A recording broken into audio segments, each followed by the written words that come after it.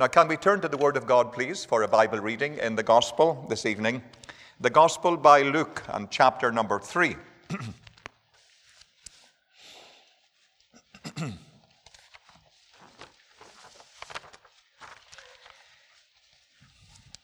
Gospel of Luke and chapter number 3. I'm going to start at verse number 3 and then I'll move down to verse number 7.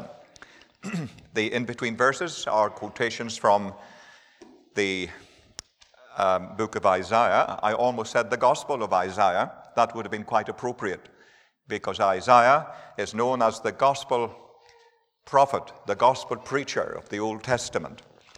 Verse number 3 of chapter 3, and it's Luke's Gospel. And John the Baptist came into all the country about Jordan preaching the baptism of repentance for the remission of sins. Then said he to the multitude that came forth to be baptized of him, O generation of vipers, who hath warned you to flee from the wrath to come? Bring forth therefore fruits worthy of repentance, and begin not to say within yourselves, We have Abraham to our father. For I say unto you, that God is able of these stones to raise up children unto Abraham. And now also the axe is laid unto the root of the trees. Every tree therefore which bringeth forth good fruit bringeth not forth good fruit is hewn down and cast into the fire. And the people asked him, saying, What shall we do then? And John the Baptist answered and said unto them, He that hath 2 coats, let him impart to him that hath none. And he that hath meat, let him do likewise. Then came the publicans, or the tax collectors, to be baptized, and said unto him, Master, what shall we do? And he said unto them, Exact no more than that which is appointed you. And the soldiers likewise demanded of him, saying, And what shall we do? And he said unto them, Do violence to no man, neither accuse any falsely, and be content with your wages. And as the people were in expectation, I noted this just before I came out to the service. The people were in expectation. They were expecting the Messiah. They were expecting a revelation. They were expecting God to come on the scene, and the promises and prophecies of the Old Testament to be fulfilled. And they were in expectation of that. And I did allude earlier on, there's a sense of expectation in this church and in this community at this time. And that's a good sign. And all men mused in their hearts of John, whether he was the Christ or not. John answered, saying unto them all, I indeed baptize you with water, but one mightier than I cometh, the latchet of whose shoes I am not worthy to unloose. He shall baptize you with the Holy Ghost and with fire, whose fan is in his hand, and he will truly or thoroughly purge his floor, and will gather the wheat into his garner, but the chaff he will burn with unquenchable fire. And many other things in his exhortation John the Baptist preached unto the people. Just a short prayer. Gracious Father, we stand in your presence. Of that we are very, very conscious. Indeed, Lord, we're very conscious that we are totally powerless, totally incapable of bringing a message, the Word of God, indeed, to the people this evening without divine help. And I pray in Jesus' name that you would stand at my side, stand behind me, stand in front of me. And Lord, put your word into my heart and into my mind and into my mouth. I pray for divine quickening of both mouth and memory and mind, so that the Word of God will flow from the heart of God into the hearts and minds of the people. Lord, even above and beyond the human voice, I pray that there will be a divine voice saying things to individuals in this house that the preacher has not said. When you are in a meeting, that is indeed a common occurrence. And I pray that in your own inimitable way, speak tonight. If you had your way in this meeting this evening, awesome and wonderful things would happen. And we've been hearing indeed about some of those things in recent days. Have your way, Lord, in this meeting, in the hearts of young people, middle-aged, and older. Have your way, Lord, in the hearts of those who perhaps may not have been in a meeting like this before, or not maybe often in the recent past.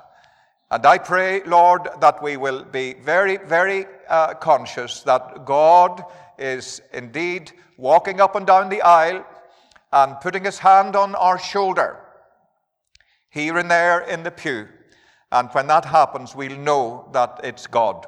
So speak in the stillness while we wait on these, and hush all of our hearts to listen in expectancy. We want to be still and to know that God is here, and he's here to do a work, a deep work in our hearts and in our lives. And when that happens, we'll never, never, never, never be the same again. Cover us with the blood of Jesus. Bind every demonic spirit, and may the angels of God continue to encircle, and may the Holy Spirit hover over us. I pray in Jesus' name and for his sake. Amen.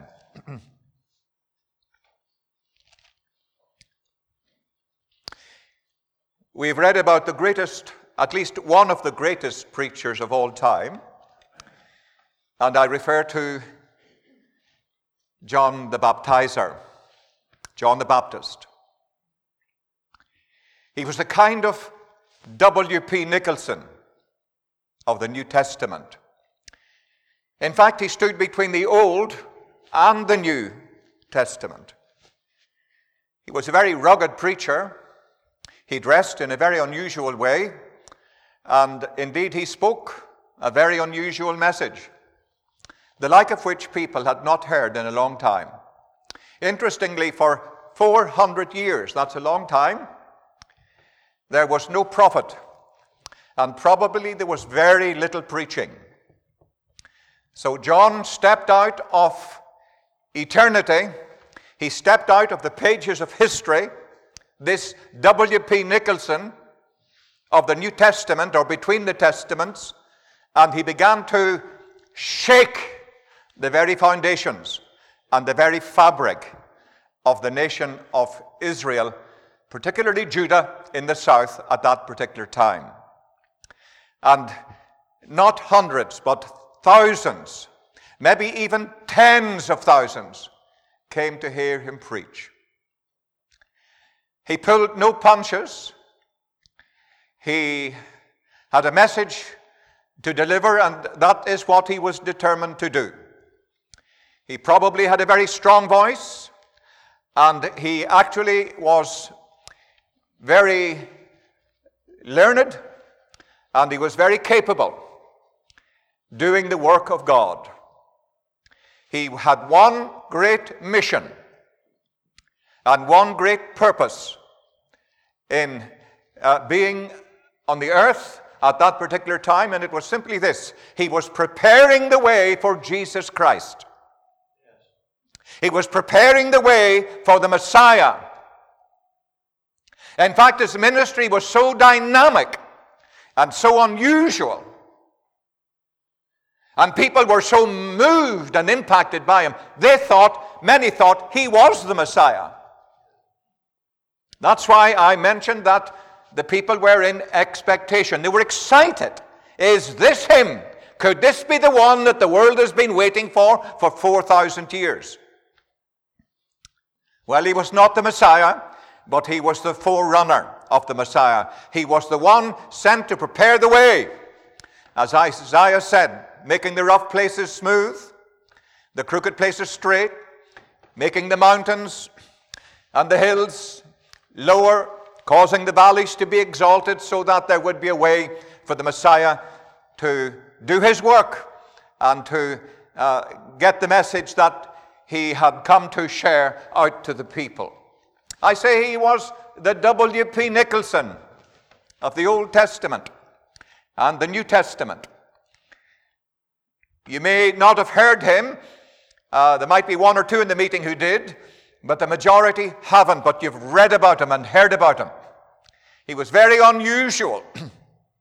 He said things that people were afraid to say in church.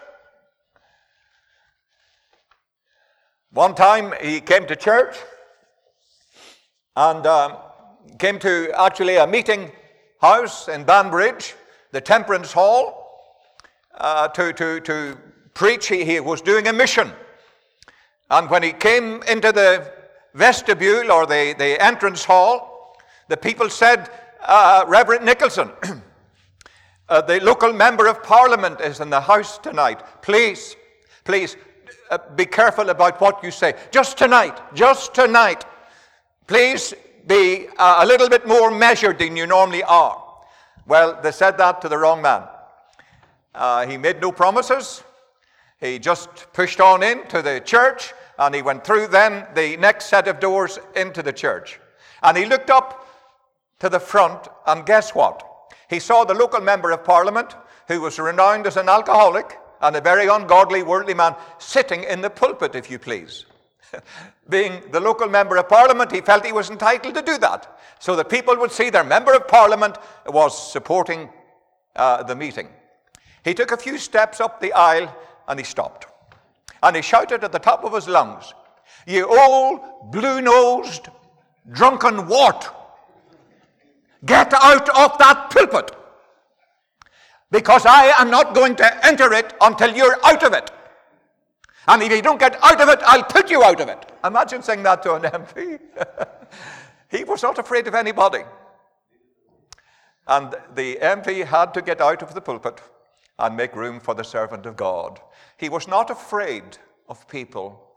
And during the course of his ministry, W.P. led tens of thousands to Jesus Christ, if not hundreds of thousands, preaching alongside D.L. Moody and many other great preachers.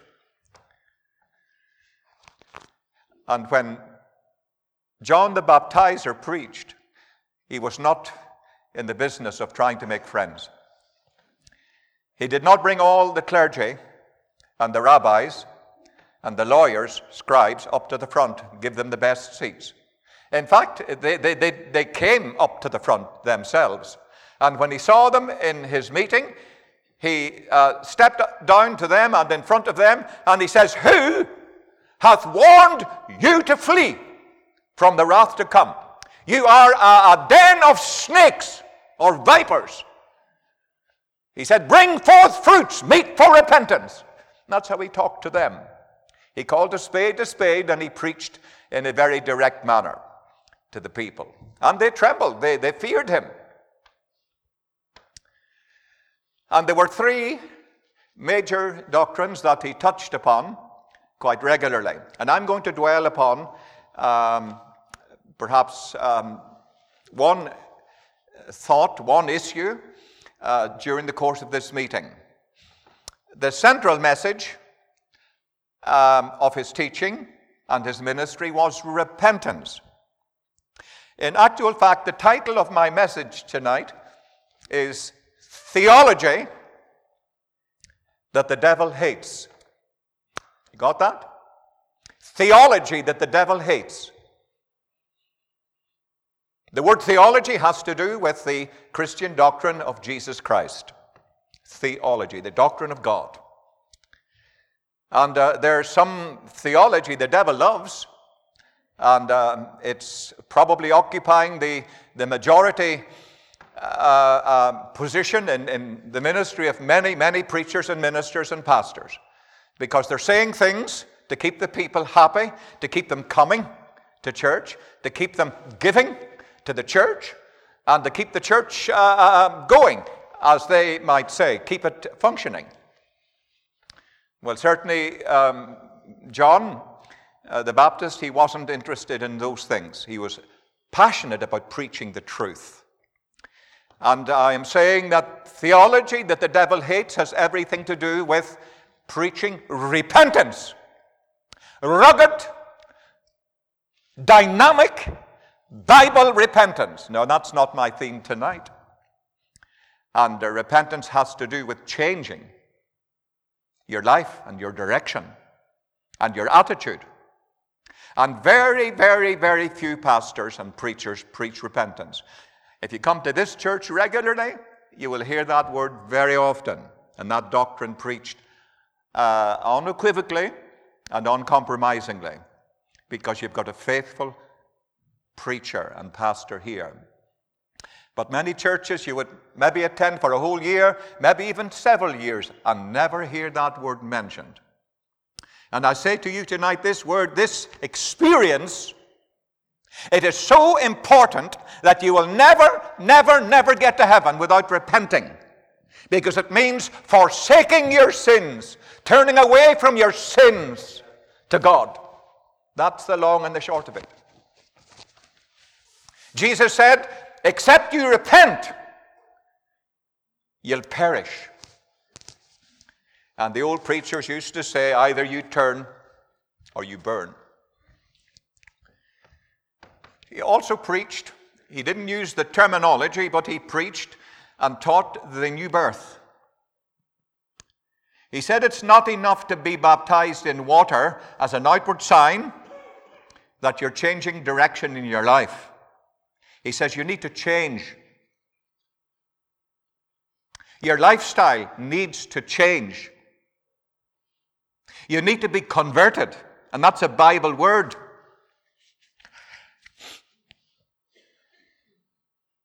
You need to change your behavior.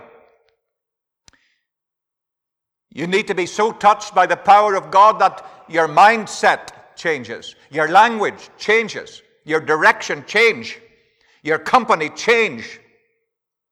Your whole life is turned right side up because it's upside down at the moment. A new birth. That is a central, very straightforward, powerful Bible message. That's the heart of the gospel. Conversion. A life transformed by the power of God. I remember as a very much younger man, indeed a teenager, living a very harum-scarum life, very daring in sin, very wild, untamable and untrainable, a compulsive liar, a compulsive thief, a compulsive blasphemer. Although I was just into my teens, I could have sworn, I say, and blasphemed like a sailor, a drunken sailor at that. I was really a pain to my parents and to everybody who knew me. But when Jesus Christ stepped into my life, one evening in a gospel service in the village of Rosslea, I have never been the same. I was like a dead man walking out of a tomb. I was completely changed from the inside out. My language changed immediately. My habits changed immediately. Did I say I was a thief? Yes. And God spoke to me and told me I had to make reparations. I had to make restitutions and pay back all that came to my mind. Took me 3 years to do that, but that's proof of true conversion. When you get born again, God does not hand you down a big bunch of receipts for unpaid bills, debts, or things that you've done that need to be put right. He requires that which is past. And if you want to demonstrate to your friends and family in the world that you're changed, that you're truly born again, that's how to do it. Just do what God tells you to do. Straighten out what you can in your past. The blood of Jesus only covers our sins in our past, but what we can uncover, that we must attend to. Period. And so John preached the new birth. And he told the people not to be messing around, playing tricks, doing their own thing. He said, lay the axe to the root of the tree. Now that was plain talk. There was nobody around that didn't understand that. Lay the axe at the root. And he says, change, turn, get right. And he said, live that way. And it's interesting, men came, you saw them there, we read about them, and they asked him, well, what do I need to do? There are things you need to do. And that is what the meetings are about that Pastor Bertie has mentioned. Things that accompany salvation. Stephen and Pastor Bertie are going to share with the young believers and those who are interested things that they need to know, things that they must do in order to live a successful and indeed a scriptural and a victorious Christian life.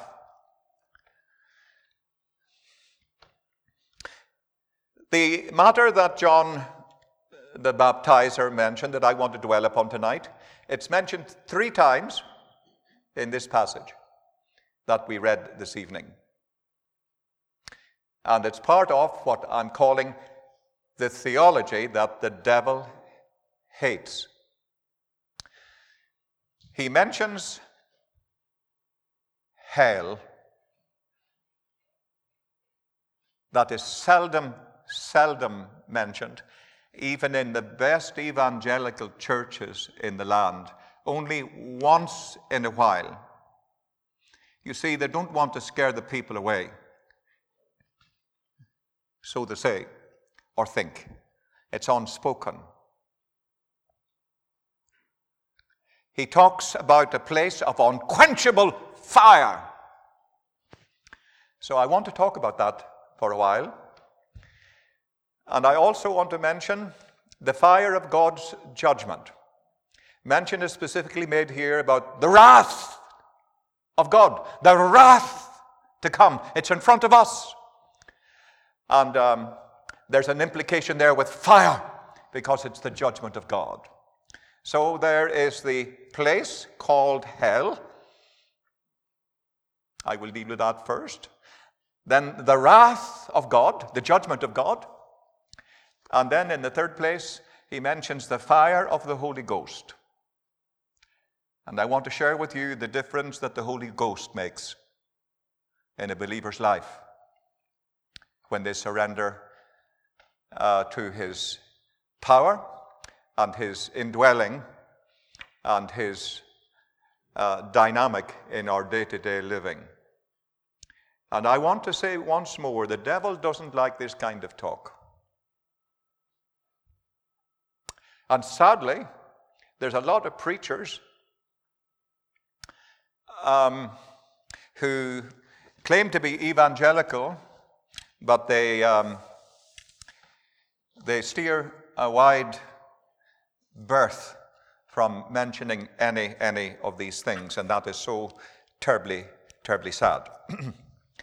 Pulpits are silent, truth is neglected, and when that happens, God will hold us accountable. These meetings are being recorded in heaven. And there's coming a day when I will stand, I, as a humble servant of God, will stand in the presence of God, and every sermon I ever preached will be on record.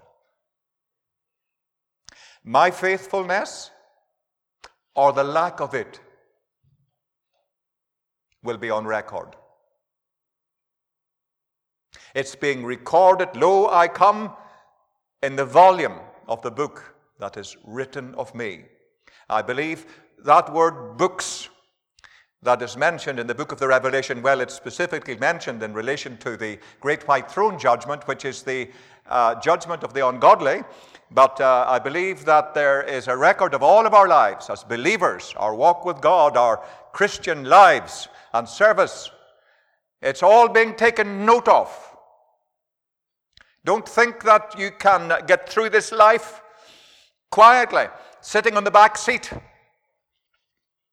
not pulling your weight, professing to be a Christian, seldom coming to the prayer meeting or never coming.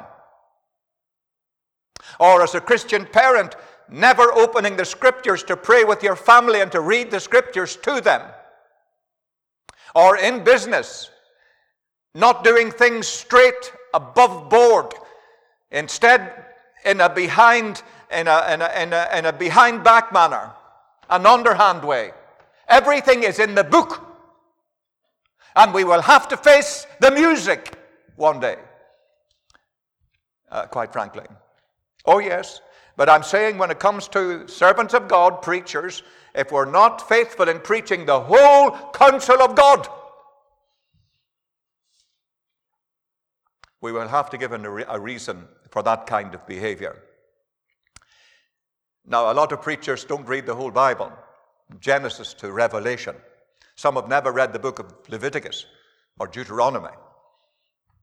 And for your information, Jesus was so conversant with the book of Deuteronomy, when the devil tempted him, he answered him from Scripture and from the book of Deuteronomy each time. And if you read the Scripture, study it, memorize it, you'll be able to face the devil much more efficiently and victoriously when it comes to temptation. Because the Word of God is the sword of the Spirit. So we need to know the whole counsel of God in order to preach it and teach it to the people. The fire of hell. Are you aware that Jesus preached more often about hell than he did about heaven? Wouldn't you have thought he would have dwelt more on heaven, where he came from? Such was his concern that people did not go there. He preached about hell twice as much, actually. Twice as much as he did about heaven. In the entire Bible, hell is mentioned 53 times, at least. And heaven is referred to specifically at least 24 times. So you see the emphasis. Hell is a dangerous place. You need to know about it. You need to keep a wide berth from going there. That's not a place that you want to end up in.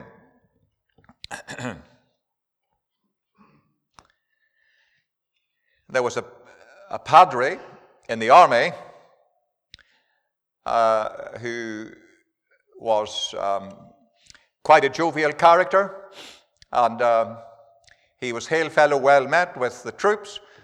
And amongst the troops there was a Christian one day that attended one of his meetings, and he said, "Padre, do you believe in hell?" He says, "No, I do not believe in hell." And the gentleman that challenged him, he said, "Sir, can I inform you that you are a fraud and you are taking a wage under false pretenses?" Now, he wasn't mincing his words.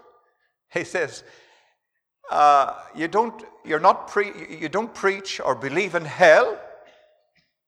And he said, you must not believe the Bible. You do not believe the Bible. Otherwise, you would preach about hell. So the man had to agree and say, well, that's the case. And he says, number two, he said, you are deceiving the people. You don't believe the Bible, you are deceiving the people, not warning them of the dangers of being lost in a place of fire and flame, a place that is indescribably terrible. And he was a bit shattered and shocked. He says you would need to resign from your position. You're not fit to be a padre. You're taking a wage under false pretenses. You know, my dear friends, the majority of pastors, ministers, bishops, priests don't believe in the literal hell of which Scripture talks so much. And I'm here tonight to remind you that hell is a very real place. We are in or near to the town of Dungannon or to the village of Moy. Moy is a real place, and Dungannon's a real place, and so is Benburb, a real place. And where I come from, Banbridge, if you've never been there, it exists. I've just come from there tonight. I've been there. I know where I live there, clearly. It's a real place, and hell is a real place. For your information, if you can believe this, there is every evidence. You know, when a person who's wicked dies, we're told that they go down. They go down, not just down into the grave, the body, they go down into hell. Down. So there is every evidence that hell is at the center of the earth. Now, the geographical location of hell is not really very important. You don't want to go there. But I tell you, if it's at the center of the earth, as many maintain, it's very, very, very hot there. Very hot. The temperature, actually, if you try to gauge it, it's off the Richter scale. But remember, the body does not go to hell. It's the spirit. And the torment and the pain of fire and flame in that place of unquenchable heat is beyond words. Speaking about heaven, the Scripture says, "Eye hath not seen nor ear heard, neither has it entered into the heart of men the things that God has prepared for them that love him." Do you love Jesus? My Jesus? We could say, and we could incorporate this place of which I'm now speaking and say, "Eye hath not seen, nor ear heard, neither has it entered into the heart of men the things that God has prepared for them that hate him." Do you love Jesus or do you hate him? If you hate Jesus, I'm saying, there's a terrible place up in front of you. And you need to escape it, and you can. You can. There's a way back to God from the dark path of sin. There's a door that is open. And you and all may go in. At Calvary's cross is where you begin, when you come as a sinner to Jesus.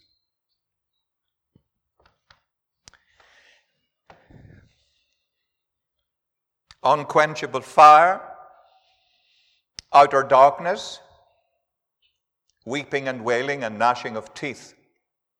It's not exaggerated adjectives describing that place. I want you to know that it's barely adequate to describe that terrible, terrible place. It has been described, and rightly so, as the pandemonium of lost souls, or the madhouse of the universe. Imagine spending all eternity in the madhouse of lost souls. It is desperately, desperately serious. God never intended any person to go to hell, because he tells us in his word that hell was prepared for the devil and the devil's angels. But if you continue serving the devil, you may be a respectable person. You may even be God-fearing. You may go to church and maybe even be a member of a church, but you're not born again. But I am saying that is the place where you are going to if you don't repent of your sins and embrace the Lord Jesus Christ as your Lord and as your Savior, which I trust indeed you will think very deeply and seriously about this evening. God never intended anybody to go there, but we live for the devil, or like the devil, if we live in a life of sin and ungodliness, that is going to be our address. That is where we are going to. As sure as you know your name and as you know your home address, that is where you're going to end up. You can be 100% sure. But thank God you're in the gospel meeting tonight and you're being warned not to go there. There was a famous agnostic and a skeptical individual called Huxley. Was it Charles Huxley? He spent his life in opposing Christianity and the gospel, wrote books against it. He was something of a philosopher, and he took a terrible public and scurrilous stand against Christians and Christianity. And he never trusted the Lord. He died in due course. But on his deathbed, he'd been unconscious for some time. But then, before he died, he opened his eyes. Just moments, not minutes, moments before he passed away. I think he sat up and he opened his eyes and he said, and so, it's all true. It's all true. All those things I have opposed, all those things I've condemned and attacked, wrote books about, he says, and so it's all true. The Bible, the story about Jesus and the cross and it's all true. And he just fell back in the bed on the pillow. And he was in that place that he had spent all his life denying. Oh, men and women. I remember some years ago when I was pastoring in Banbridge. I pastored there for 18 years. And I was visiting a home not far from the church and discovered it was a family of Jehovah's Witnesses lived there. And I began to share the gospel with them. And for a while they listened, and I mentioned, of course, about a place of fire and flame. I knew, of course, that Jehovah's Witnesses do not believe in hell, but the guy stood there as I talked about a lost eternity, and he threw back his shoulders like this, and he laughed, and laughed, and laughed about the mention of hell. It was so eerie, so eerie. Do you know something? You will not be in hell for 5 seconds until you're a very firm believer in the place. If you've been living your life like that Jehovah's Witness and denying the same. Now, what is hell like? I just want to mention this briefly before I move on to my next point. Hell is a place of conscious existence. You will not go there in a stupor or in a comatose, sleeping state. It's a place of conscious existence. You'll be able to look around you and see friends and neighbors, family, and you'll see a lot of ministers and priests and bishops and preachers who lived on the gospel, but they were never born again. It'll be terribly sad when you go there, if you do go there, God forbid, and you see some of your children that you brought into this world there, or your parents and close relatives. You will see and you will hear terrible, terrible sounds. Terrible sounds. And there'll be ministers there and they'll hear somebody screaming at them, "You never told me about this place. You never warned me it existed. You never told me how I could escape it." And they'll be cursing the memory and the name of that man. And it's a place of, obviously, of feeling. You know what it's like when you accidentally burn your finger in a candle? You're striking a match to light a candle, and it catches your finger. It's very, very painful. Just a tiny, tiny, tiny. Imagine your whole body being thrown into such a place of intense flame and fire. A place of feeling. It's a place of conscious existence. Understand that, please. Hell is also a place of unsatisfied appetites. The drunkard will be there and he'll be looking for his next drink, but he will look in vain. The drug addict will be there, but there'll be no drugs. There'll be those who will be looking for a scratch card or looking to gamble some money and to hopefully make money in the exercise, but there'll be no gambling. They'll be looking for their cronies. Oh yes, they'll be there, but I tell you, they'll be in such torment and distress, it'll not be possible actually to enjoy their company. Quite to the contrary. Unsatisfied desire. Here's a man in Luke chapter 16, and by the way, that is not a parable, the story of Lazarus. You never find the name of an actual individual given in a parable related by the Lord Jesus. It's an actual account, factual.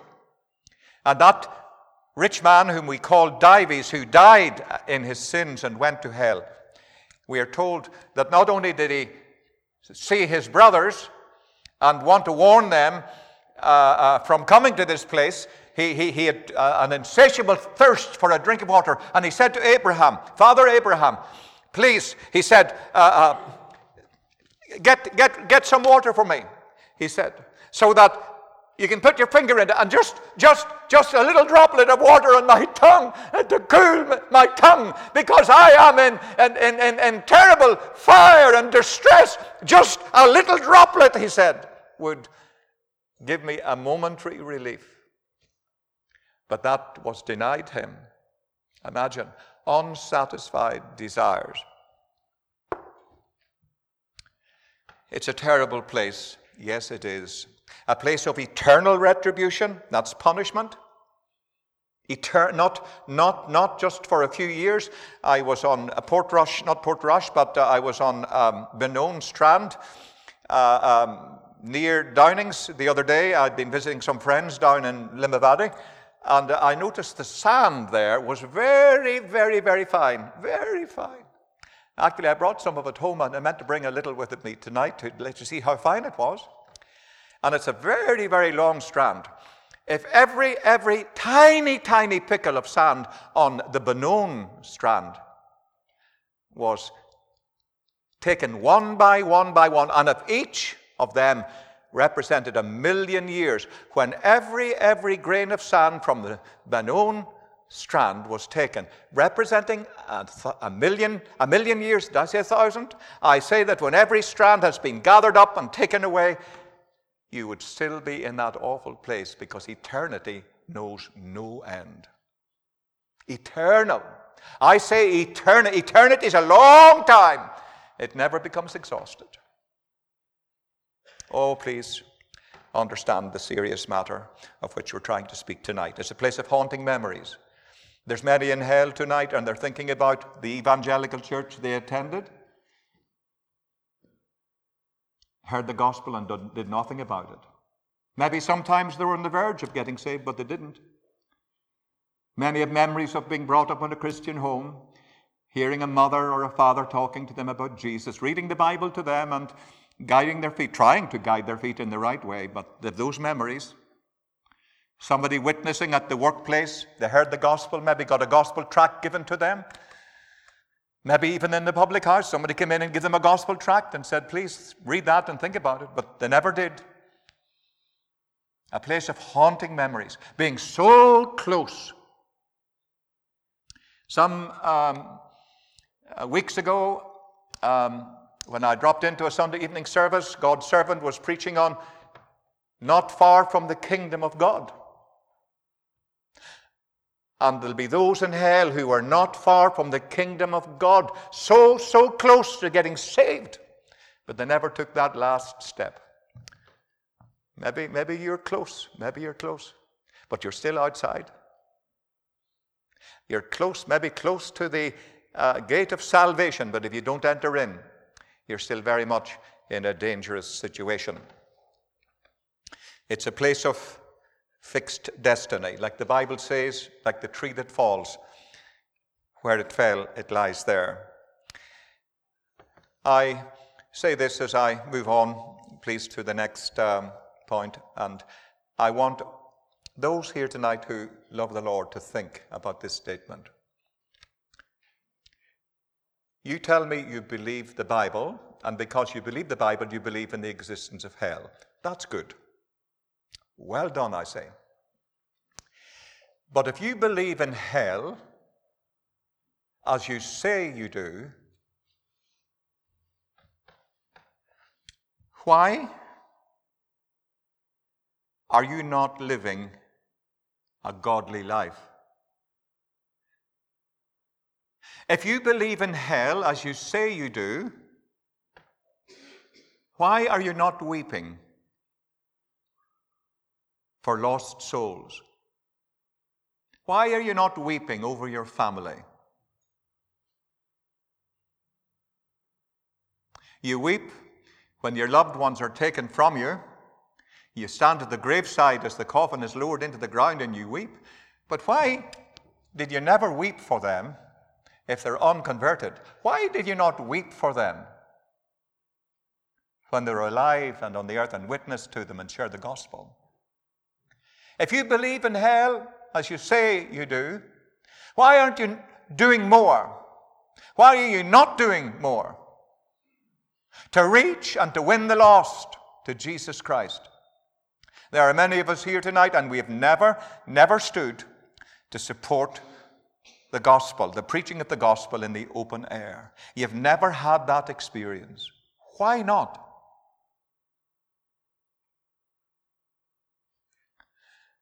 There are many Christians, and they come to a Sunday morning service, but they never come in the evening. And very often when there's a gospel mission on in a church, they seldom come, maybe once a week to pass themselves.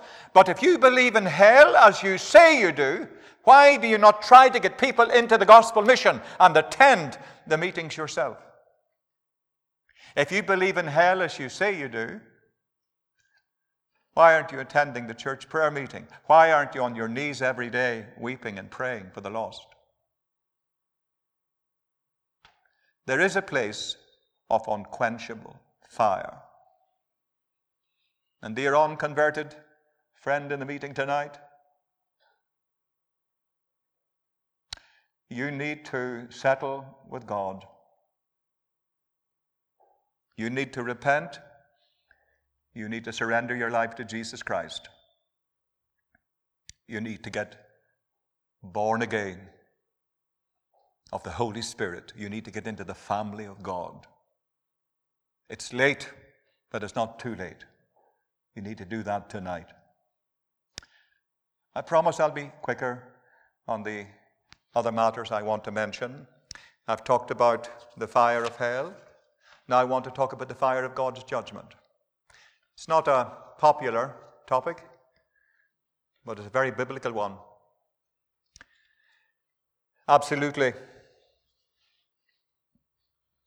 The wrath of God was mentioned in our text here this evening, in the verse number 7. Who hath warned you to flee from the wrath to come? Bring forth therefore fruits meet for repentance. And we're given indications, as I've mentioned already, about laying the axe to the root and so on. The fire of God's judgment.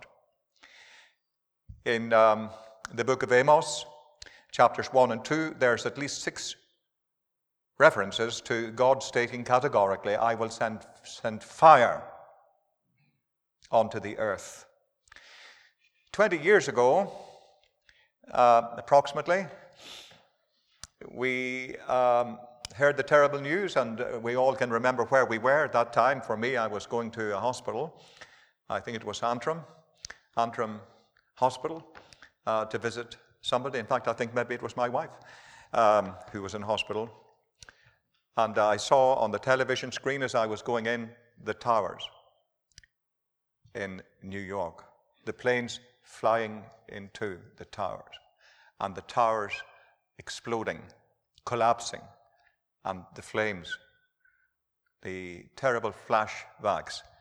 And in that terrible Holocaust, 3,000 people, including those who lost their lives in the aircraft and at the Pentagon, 3,000 people that day were ushered out into eternity in flame and fire.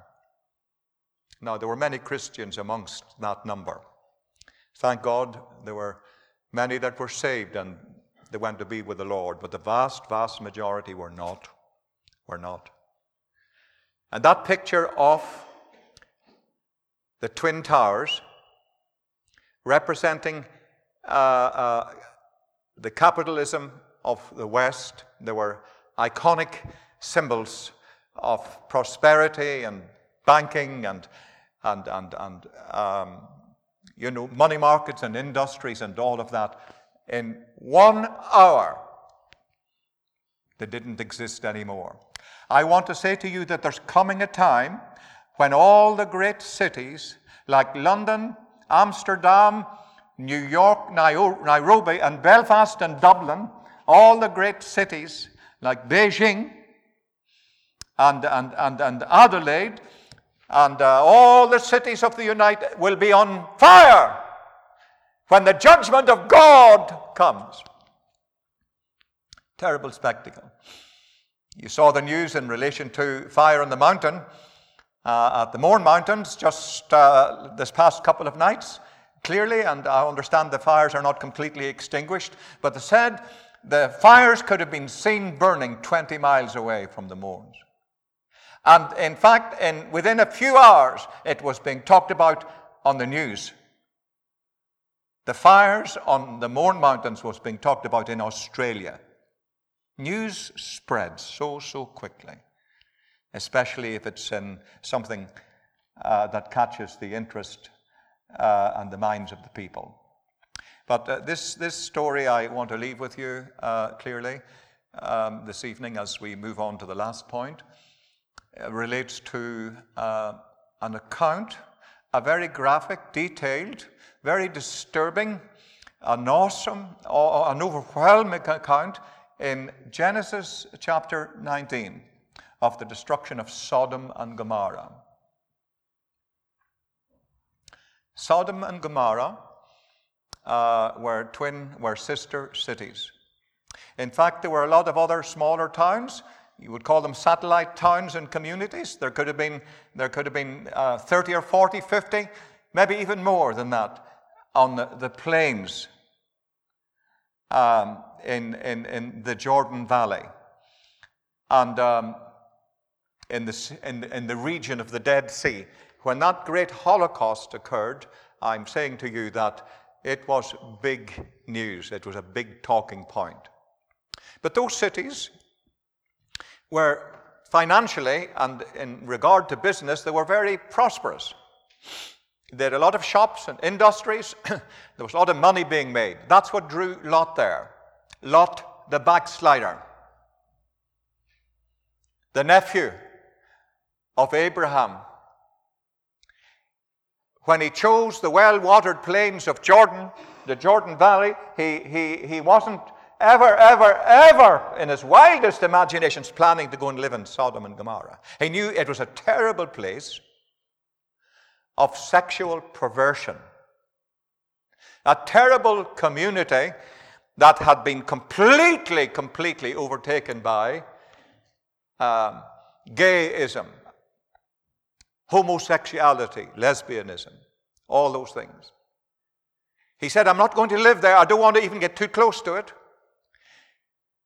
But by and by, he pitched his tent every day a little closer, and still a little closer to Sodom and Gomorrah, until he actually moved in to Sodom, and actually he was voted onto the local council.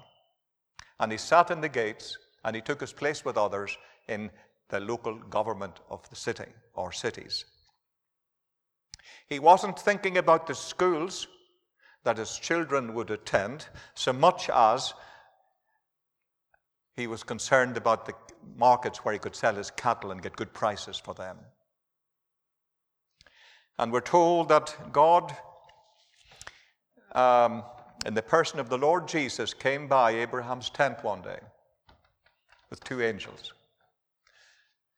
And Abraham entertained angels that day unawares, and the Son of God. And when they were leaving, again unknown in part to Abraham, Jesus said to the angels, just go on up ahead. They just looked like men. And he said, I'll overtake you by and by. He says, let me talk to this man, Abraham.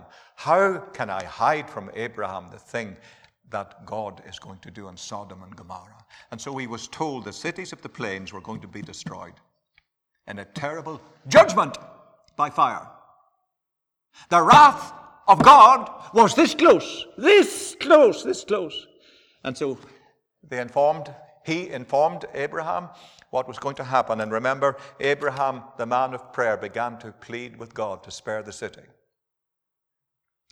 If there are 50 righteous, if there are 40, if there are 30, and he came down to 10, if only he had continued praying,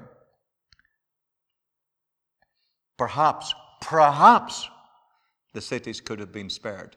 But he said, if there be 10 righteous, and you know what? In those cities, and there could have been maybe 10,000, maybe 50,000, maybe 100,000. There were not even 10 righteous persons. And so Abraham left off praying. And the next morning when Abraham arose, he looked out across the valley and he could see Sodom burning. And it was like a furnace. The angels came that night and they sought out Lot. Abraham had prayed for the safety of Lot, and so Lot had to be got out. You know, God answers prayer. When you're praying for a lost family member, if you pray and do your part, you know, God will get them out. God will get them out. You keep pleading. You keep holding on. If God has given you promises, you claim those promises. Hold on with both hands. Pray. God will get them out. And so the angels told Lot, judgment is at the door.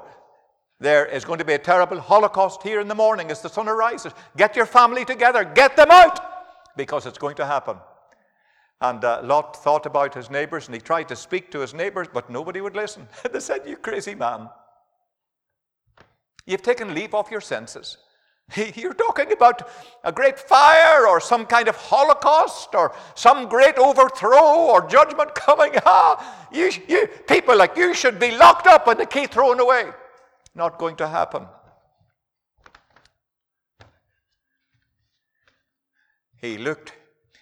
As they looked at him, he was like one that mocked. And with his family, even his family could not be convinced. He got his wife and 2 daughters. And the angels actually had to get a hold on them and pull them, actually physically pull them out. And just when they were getting out of the city, and they were not very far distant, the wrath of God began to fall. And the flames and fire of God's judgment. In fact, it looked a little bit like a nuclear fallout. The earth opened up actually and swallowed up those cities. And the bitumen that was deep in the earth, it consumed the cities until nothing remained. The foundations of that city now reside and rest underneath the waters of the Dead Sea. Imagine. The entire city. And I want to say to you, that if you want a clear and a very straightforward representation of how terrible the wrath of God is, there you have it. Genesis chapter 19. Will you read it sometime during the course of this week? You need to, because of this. Most all of the Western world has become a Sodom and a Gomorrah. Most most of the Western world is just living just the way that Sodom and Gomorrah lived. Now, I'm taking my liberty in the house of God and as a Christian minister on this platform in sharing what I have from the Word of God. And it's for this reason that the Scottish Parliament are trying to ban the Bible in the land, what has been called the land of the book, Scotland. They're trying to ban the Bible because of passages like Genesis 19. But I want to say to you, the judgment of God is real. And I want to tell you that there is no publican, there is no brothel, no house of shame or ill fame, no gambling den, there is no place of molestation of children, there's no place that has anything to do with trading in humankind. I want you to know that there's coming a day, and it's not very far distant, when the judgment of God will find them out. I tell you. Every murderer, many murderers have escaped the justice system. But there's coming a day when the wrath of God will overtake them. One of these days the world will be on fire. Flee from the wrath to come and find a safe haven of refuge in the Lord Jesus Christ. Very briefly, just a comment about the fire of the Holy Ghost. Let me tell you, dear people here this evening, that the great need of the Church of Jesus Christ, the single great need of the church, is to make room for the Holy Ghost in their prayer meetings, in their youth meetings, in the Sunday morning, Sunday evening meetings, ladies' meetings, outreach, every meeting and ministry of the church, and every one of us as Christian families, Christian individuals, we need to make more room for the Holy Ghost so that we can get the job done. I'm talking about fulfilling the Great Commission. It was Billy Graham, I think, who said that if God withdrew the Holy Spirit from the church in the West, 90% of what passes for church work and ministry would carry on just like nothing ever happened. The work would go on just like nothing was missing, because they are not depending on the Holy Spirit. They are not making room for the Holy Ghost in their meetings. I heard the novel story being told on one occasion about the merchant man who was bringing his goods to the market, and he was using a mule who was drawing a cart with all his goods behind. And the journey was long, and by the time they got to town, the old mule was tired, and it decided, I'm not going to go any further. Just on the edge of town, as they were entering in and the market was in sight, the mule actually lay down on the ground, and it refused to get up. And the man was very embarrassed. So he struck the mule and said, you lazy brute, get up, get me to the market, just over there. But the mule didn't understand his language. And then he took a stick and he began to beat the mule, but the mule was not for moving, not for any reason. And he shouted and he kicked and he struck the mule, and it was very, very firm in its determination not to move. And it was on the edge of town, and nearby there was a chemist's shop. And the chemist was looking out the window, and he saw what he thought was an amusing story. The mule would not budge, and he decided he'd help the man. So he went over to a shelf and he got a little bottle, and he poured a little drop of this substance from the bottle into another container, and he went out and he said, my friend, you want to get the mule moving? I've got the answer for you right here. He says, just stand back, please, a moment. And the guy stood back, and he poured some of this liquid on the mule's back. And as soon as that substance touched its back, the mule leapt up onto its four legs, and it took off at the speed of greased lightning. And it ran the whole way to the end of the town. In fact, it was difficult to control it. And the man said, "What on earth did you do? What was in that little vial that you used, that you poured on the mule?" He said, "Read it for yourself," he said. "It's liquid fire. Liquid fire." And it got the mule moving.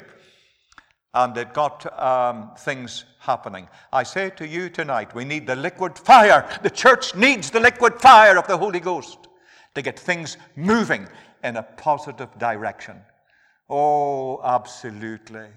Absolutely. We need the power of God. And I want to tell you what happened in the upper room after Jesus went back to heaven.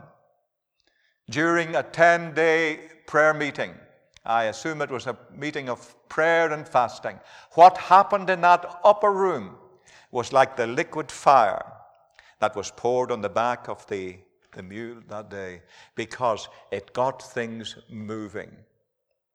And as the disciples, as the apostles began to preach the word of God, and as they began to give testimony, and as they began to speak of Jesus and his power to save and the resurrection, there were people repenting all over that great city of Jerusalem, and in a short space of time, 3,000 souls were saved. Oh, my dear men and women, we need the Holy Ghost. Brothers and sisters, without the Holy Ghost, our prayer meetings will be dead and lifeless. Without the Holy Ghost, our preaching will be powerless and lifeless and ineffective, and people will go out unmoved. Without the Holy Ghost, we will never have revival.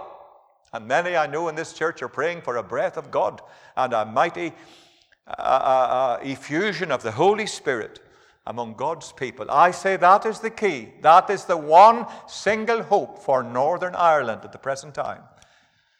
We are facing great challenges insofar as government legislation that's being forced upon us at the present time, and insofar as so many other great needs that are at our very door. But if we can break through, and if we can make room for the Holy Ghost, and if we can surrender our lives to the Holy Spirit, if we can experience a deeper cleansing and a baptism of fire upon our lives and our witness for Jesus Christ, you know what? What I talked about in relation to W.P. Nicholson and the revival in the 1920s,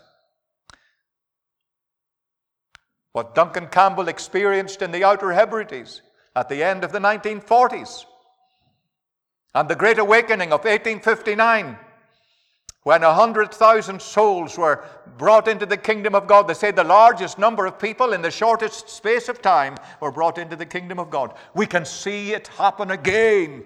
Yes, again. But we've got to do our part. Are you willing tonight to surrender your life to God, that he might fill you with his Spirit and set you on fire, to be a dynamic witness, and to help bring in the kingdom of God in our generation? I believe God will come to you tonight in a dramatic way if you give him an opportunity. Is there one here tonight that needs, and you realize deeply in your heart that you're not saved, you're not right with God? You would like to get saved. You would like to give your heart and life to Jesus Christ. Can I urge you tonight to settle the matter with God and give your life to Jesus Christ? Don't leave this house. Don't leave this house. I'm not here to entertain you, to tickle your ears with fanciful teachings and doctrines, albeit from the Bible. You've heard the Word of God tonight. May not be as well presented as I would like, but you've got the gist of what I'm talking about, that there's a real place called hell, and you need to avoid going there. There's a real possibility, even in our lifetime, of seeing the judgment of God being poured out upon mankind. It's a fact. And we need to be ready, and we need indeed to be prepared for all of that.